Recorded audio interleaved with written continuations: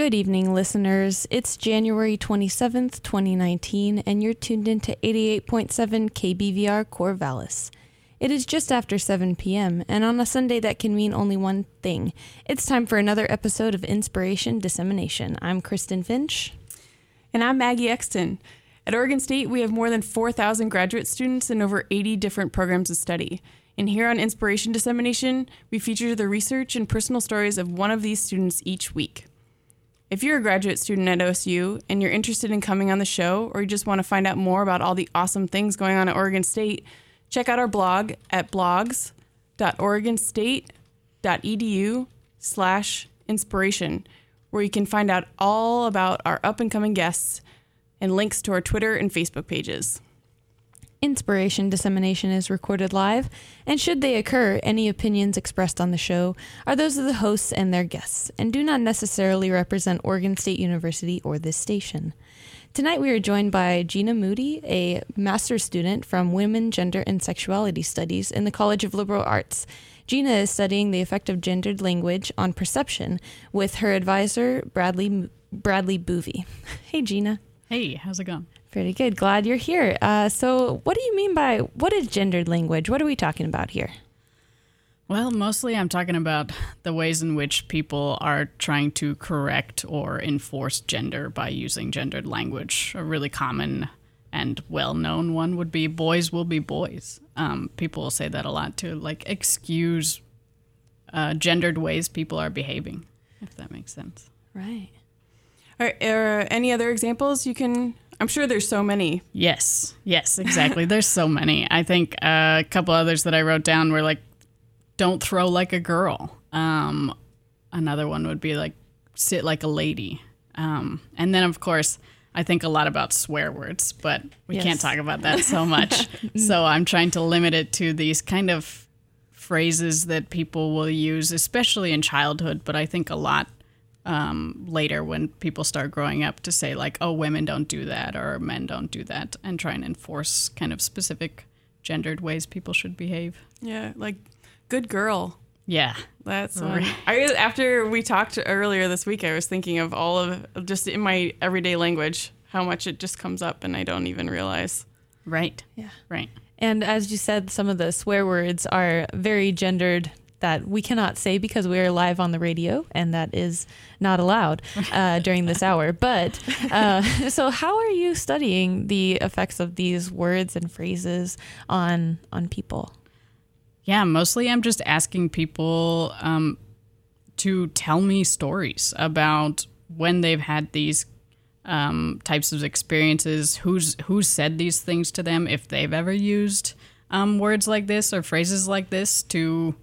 And what was the purpose of that? I think that we could even say the word sissy on air, probably. So I'm thinking about, when younger kids are saying, don't be such a sissy. Like, what are they actually trying to imply by saying that? Are they trying to say, like, don't act like a girl? Are they trying to say, don't act homosexual? What are they trying to say by actually using that? So I'm trying to dig into the roots of it in that way, purely based on experience and intentions. Yeah. So how do you're saying you're collecting stories and you want to hear these stories. How do you do that? Mostly I'm just asking people, have you had a phrase like this said to you? Some of the examples I give are going to be either swear words. Have you had these gendered swear words thrown at you? Have you had somebody say you're acting too girly or you should be acting more manly? What are these types of ways in which people are saying whatever gendered performance you're putting on is not appropriate or is appropriate for this situation or scenario? And I think that, like I said, a lot of this comes from childhood, but then there's a lot in work situations. There's a lot in school. Maybe girls shouldn't be good at math, and so they're often overlooked. So I'm trying to think of the ways in which language is contributing to disparities between genders, and especially in the intention that it is making gender binary, as well, to say that you have to be this way or you have to be this way, and there is no in between. And then it's bad to be in between or bad to be Right. the opposite of how you maybe appear. Or that there's no place. Right. Yeah. Right. That there's no place. And I think that especially terms like don't throw like a girl, if you're saying that to a boy, it's really saying like you need to perform in these expected ways of being a boy. And if you're not doing that, then you are a girl. There is no other place or category for you to fall into. Yeah. And so some of the questions on your survey, one of the methods that you're using to get some of to take some of these stories down is to ask questions also about kind of the setting of when these things happen. So what are you looking for in that case? I'm looking for basically what are the power dynamics that went into this. So the setting could be at work, at school, in a peer group, in family. You know, who was the person that was saying these things, and did they have a certain influence or power over you saying that to you? I think that you know, not all experiences are equal, and I think that if it's your dad saying it versus some dude on the street saying it, it's going to have a different impact. Right. So I'm going to weigh those things a little bit differently. Mm-hmm. And then you also have in-person interviews where you'll kind of, I guess, get to dig a little bit deeper. It won't just be a supply answer type of thing. You'll get to ask follow-up questions. Right, exactly. The questions are going to be very similar to the survey, but there's just going to be a lot more room for it to go where the participant wants it to go. So if you really want to talk about that one experience you had in 8th grade and talk about all of the situation that led up to that, or talk about how you're feeling about that now, if it's actually shaped the way you present your gender and you live your gender, that's where we can go with that. Or if you just want to talk about how you hate it when that happens, that's also great. So it's just going to be a little bit more free form to be able to speak longer about those experiences and see what comes out of that. So who are you seeking to participate in your research? What's the demographic? Or the demographic is anyone. They have to speak English because I speak English and I'm working with writing my thesis in English. So translating would not work very well. And they have to be over the age of 18 or the age of majority in their state of residence. So other than that, it's really open because I'm really trying to capture anyone, men, women, non-binary folks, trans folks, and then people, especially here in Oregon, I know it's majority white, but it would be nice to have other people outside of that or outside of kind of normative experiences come into play, because I think that all of these things are interconnected. If you think about the ways in which racism and sexism and homophobia are all interconnected to each other, I think they kind of compound and contribute to the ways in which we expect people to behave in their gender, if that makes sense. So before we move on, can you give the definition of gender, what you mean in this case? In this case, I mean how you perform and present to people and how you personally identify.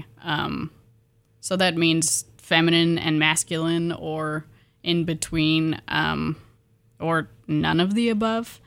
But basically, I'm looking at whether or not you fall on that binary, or if you don't fall on that binary, and how people have reacted to that with gendered language. Right. Yeah, I've heard people refer to gender now as a spectrum. I've heard it more and more frequently, and that idea that there's not just this extreme and this extreme. Right. There's all this in between. Right. And above and below and beyond. Yes. Yeah. Exactly. I think that the ways in which we speak about it hasn't really caught up to it. You know, we have a lot of different labels, which is fantastic for people to be able to say, this is me, and I can find other people who are like me because they also are using that label. But in terms of like the gendered language I'm looking at, it really places people on that hard binary and kind of expects them to say, you need to be more feminine or more masculine because I assume you're presenting in this way. So to do this research and in-person interviews and surveys, to work with human subjects, you need to go through certain precautions. Is that the right word for it? Or some format to make sure that everyone's consenting and safe to be in this research? Yes, absolutely. Here at Oregon State, you have to go through an entire process called the Internal Review Board, which is anytime you're working with human subjects, be that just asking them questions about their personal life or collecting physical samples or working with DNA, whatever it is, you have to get this approval by the research board. So I had to go through that whole process, and they kind of tweaked things here and there to say we don't want to put any of your participants at risk, either at risk of being identified too easily or at risk of any sort of harm. So we had to think about the ways in which people could be emotionally harmed or triggered, or the ways in which they might even benefit from this study as well was one of the factors to go into it. So my entire thing from top to bottom, the consent form, the questions, the ways in which I'll ask those questions has been laid out and looked at 10 times over. Yep. With a fine-tooth comb, make sure that the university is not going to get in trouble and you're not going to get in trouble for anything. Exactly. Cool, yeah. So how long was this process? The process started in late June last year, so it's been about 6 and some months. And the initial feedback takes the longest for them to say, okay, yes, we're going to go ahead and give you suggestions on how this study could be approved later on in the process. Is there a kind of, it seems like submitting for publication, is there a hard no in that first round, or is it always here, you can tweak these things and this sounds... There could be a hard no. If you're saying I want to interview children without their parents' consent, okay, that's probably going to be a hard no. So things like that, in which it's completely unethical, they would totally give you a hard no. In other cases where you're saying I'm working with people who can consent, and here's the safety measures I've put in place, they'll say, okay, I see what's happening here. We just need to make it more safe, more take it out of our hands to say we won't be put at risk for this as well. Yeah. So I suppose working with people at a university, you were saying, are considered a, vulnerable population. Right. And why would that be, do you think?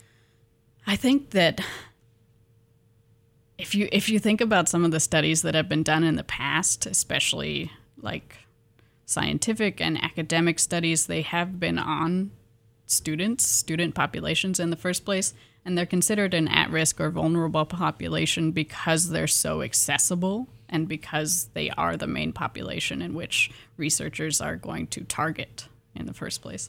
And I think that institutions as well think of their constituents or students as vulnerable because they are part of the institution in the first place. Yeah. So maybe they're participating in these studies all the time and could be affected by that, especially some studies that maybe are dealing with this gendered language or something that might have led to a poor experience in the past for this person. Or I don't know. I was even thinking if someone found out and my grades were affected by this or something. Right, exactly. Yeah, that's one of the huge things that the IRB process attempts to do is clarifies all of that language within consent documents, saying your grades will not be affected, your relationships with your teachers will not be affected, your status as a student here will not be affected, no matter what you say in this study and no matter what you what the effects of this study are in the first place.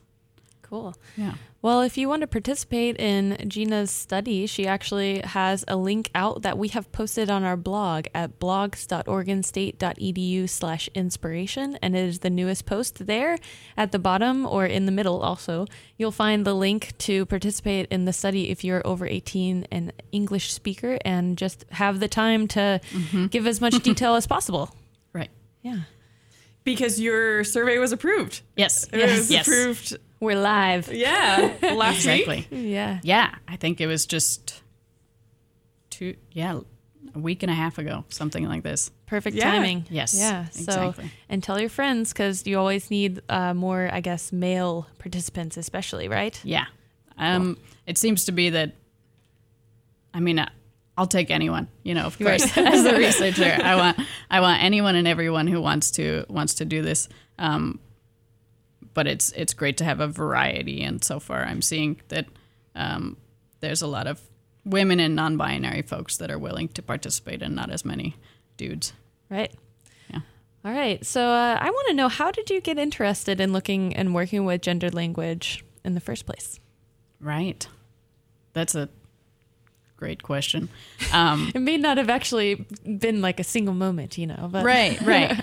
I think that one of the main reasons I became so interested in gender studies in the first place was because of some of these experiences I've had with gendered language in my life.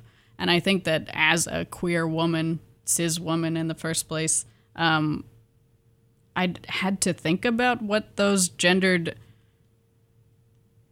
phrases really meant to me, if I wanted to be a tomboy, if I was trying to fall outside of the gender binary, or if it was just in that I am queer, I was falling outside of that in the first place. I think that there's a lot of presumed heterosexuality that comes with these gendered phrases, especially things like,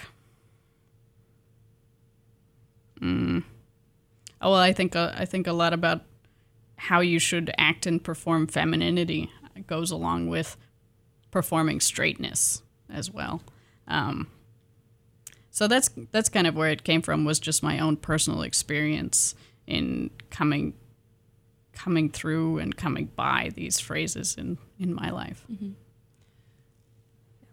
I find that a lot of folks, especially in the humanities at Oregon State that we talk to on the show and in other times, that they kind of, like you're saying, you are your research, or like your research has been strongly influenced by your personal experience, rather than maybe interest in some in like a Tsunamis. applied in an applied field, more so, more like an experience like you're talking about.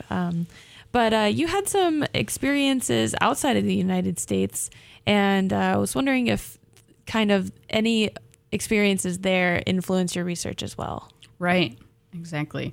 I was just thinking about that because one of the things that I really started thinking about while I was abroad, I lived in Thailand, where I taught English for a year and some, and then have been living in the Czech Republic for the past 3 or 4 years with my partner. And I noticed the ways in which people use English swear words and English vocabulary without context, and with context. So it was just especially ways in which, like, I think American English language has spread throughout the world, and it's used so commonly. And especially the swear words, So I kind of thought about that. Can you take away the power of words by not knowing their context? Or do they still hold that power to the listener? So that was one of the main ways I really started thinking about language. And then in terms of living abroad and seeing the ways in which you can kind of broaden the gender binary, I thought about how in Thailand there's a third gender recognized called the Kaitui. And quite a few of my students actually identified this way, and they were fantastic and flamboyant and really wonderful. But they're still not fully accepted by the society. Like, even though they're legally recognized as this gender, they're not actually able to wear what they want to work, or have hair longer than, a certain length. So, in the States, even though we do have this kind of strict binary, and we look over there and we try and say, look, this is more liberal. Well, it would be, it could be, but it doesn't necessarily mean it is that way yet. Right. Yeah. So, your study, your participants, you're looking for people who speak English because you're focusing on these English phrases, but they don't necessarily need to be native speakers, because this is part of what you're trying to look at, is actually the cultural context of a native English speaker versus someone who is learning maybe a little later on in life, or maybe they learned it early on, but that's all pieces of the puzzle. Exactly. So both in my survey and my interview, I ask, is English your first language? If not, what is? And if not, how long have you lived in a place in which English was the primary language spoken? Because I think that people who have had a smaller amount of experience with English being the primary language spoken are going to be... I actually don't know. I'm interested to find out. What is that going to mean to my research, and does it mean anything, or are people going to come across these phrases no matter what? Like, how likely is it that they're out there all the time already? Yeah. And so why get a master's in women, gender, and sexuality studies? Because you can do these surveys? Like, because you want to do this kind of study? I think that I mostly thought about what's going to keep me interested and occupied for 2 years. Yeah. I knew I wanted to get a master's degree, just because I like being in school. It's a comfortable space for me to be in, and especially here in the Northwest where I grew up.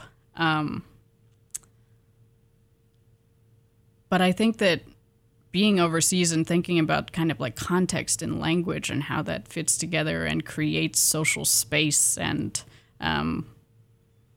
really like forms cultural ideologies.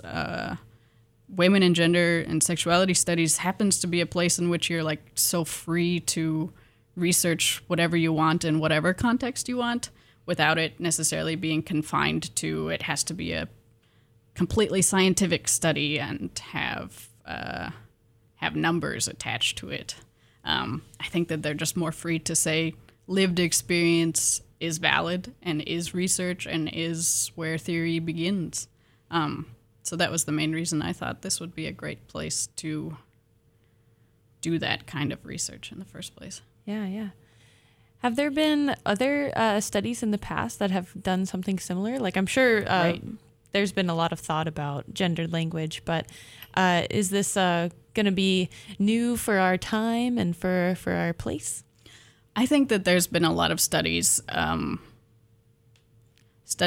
personal experience and personal, ways in which we live in the culture that kind of has these strict rules of heterosexuality and binary gender roles, as well as, I think, I draw a lot from critical race theory that has done a lot of research on ways in which racist language affects people and actually contributes to, difficult situations, life experiences. So I'm kind of pulling off of that and saying, actually, gendered language could do that too. But then I lost my train of thought. Right. So I think what you're getting at is that, if you're always hearing these words like girls aren't good at math, or, you're throwing like a girl, which implied that maybe you're not good at sports, right? Then it's like reinforcing your idea about yourself. Like, you are a girl, and maybe you haven't explored that yet, but you have this idea of what you're supposed to be, and then it's just going to keep affecting you and like maybe steering you toward this, binary identity Right. that maybe is not very clear for you. I think that's a big thing too, is the steering of your performance, of what you should be doing or should not be doing based on what gender you are or what gender you're presenting as. And I think that that's really restricting to a lot of people. And you can see that with the numbers of women in math or the numbers of men in art. And I think that there's a lot of people who are discouraged from what they actually love to do. And that's an issue in and of itself. But also I think that when you're saying, especially to a boy, like, don't throw like a girl, number one, that is implying that girls aren't good at sports. And number two, it implies you don't want to be a girl. So what is that actually saying to boys about girls in the first place? And all of that. Yeah. So what about after Masters? What's next? That's also a great question. I definitely, I want to be with my current partner, and he's in Prague. So I'm going to move to Prague and see what I can do in my field there. They have a gender studies program at their university as well. It would be nice to get involved with that, or see what other kind of nonprofits and organizations are happening there to think about gender in the ways that we're thinking about it here, or to progress. Again, there's a gender wage gap there as well, to progress standing in society for people who are not men, basically, in the first place. So that'd be great. Right. So you also mentioned you're from the Pacific Northwest? Right. Where are you from? I'm from Pullman, Washington, originally. Okay. Did you go to WSU? I did not. I went to Western Washington University and went to a tiny college called Fairhaven College that was very similar to a women gender and sexuality studies program, except for not quite so specific. It was a interdisciplinary liberal arts school, so you really got to pick and choose exactly what you wanted to study and combine those things into your own concentration and basically make your own major, which was fantastic. Wow. I don't know if, like, as an 18-year-old, I would be able to. That sounds like a lot, you know. I guess there's some requirements that you need to have, but that would be hard to craft exactly what I wanted. Yeah, it actually, I mean, it took me until my third year, which is when you actually have to solidify it and write it and say, what have I done up to this point? And what do I want to kind of be my main focus going forwards? And that's when I found something called somatic psychology, which is psychology of the body and the mind, in which I started looking at, okay, how is gender performed and how is it expected to be performed in our bodies and the ways we move and the ways we dress and act. So I kind of combined those two things and made a major out of it. Very cool. Yeah. Yeah, that is cool. And so what was your major? What was the name of it? It was called Gender Studies through Somatic Psychology and Creative Expression. The creative expression was lots of my own writing and photography and reflections on those sorts of experiences as well. And did you have like a final project to seal it all, stitch it all together? Right. Yeah. I put on a gallery showing of my photography in which I was trying to think about the ways in which bodies are interacting with spaces and places, and again, kind of thinking about these combinations of how race and how gender and how class and intersections of identity are working together within specific locations. And the gallery was just fun. It was just fun to be like, friends, come see my artwork and see what I've been working on for a little while. Yeah. Was it nerve-wracking? It was a bit. But Bellingham, Washington, where I went to school, has such a great art community. So I was able to find a wonderful gallery to put up my artwork and have it there for, I think I had it there for a week or two. Oh, that's awesome. Yeah, it was great. So now in your master's, you've kind of got the other side of the coin maybe not the other side of the coin but another slice of the story with Right. gender, and another like perspective of how certain things about society are shaping who we are. Right. Yeah. Cool. Well, we're getting around to the end of our show, and we have 2 traditions that we always like to keep to. And so the first tradition is to ask you for your advice, and it can be for anyone. So tell us who your advice is for, and what is your advice? Okay. Well, my advice is for everyone, I think. And my advice is basically to think about what words you're using and who you're actually pointing out in using that language. And I think that it's so easy, especially with swear words, to kind of point as somebody as wrong. Swear words or ableist words and homophobic words, especially, to say like, these bodies are wrong, these people don't belong. And a lot of these identities are invisible, so you don't know who you're saying it to or in front of. Maybe you're discouraging somebody from disclosing their identity in the first place to you. So I just think it's important to think about the language you're using and think about not only your intention in using that, but the effect that it's having on the people that you're speaking to.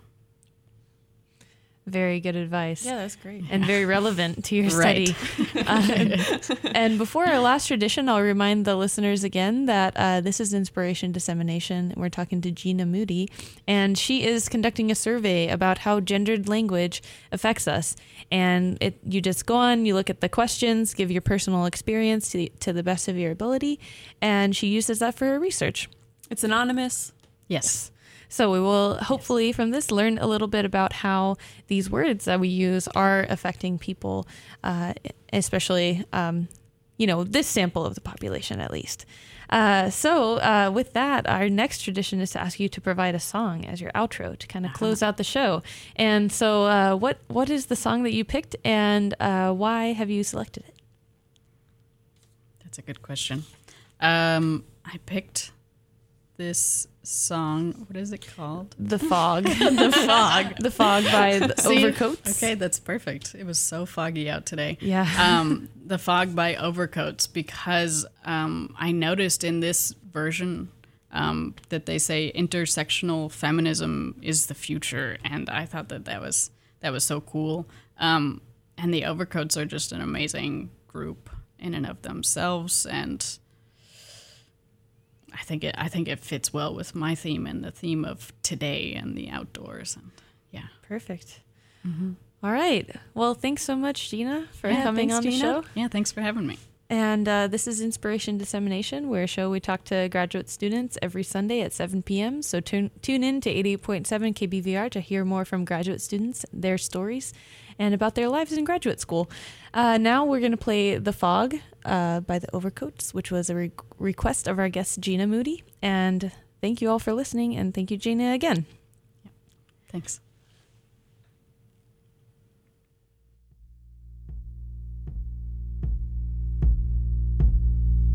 Take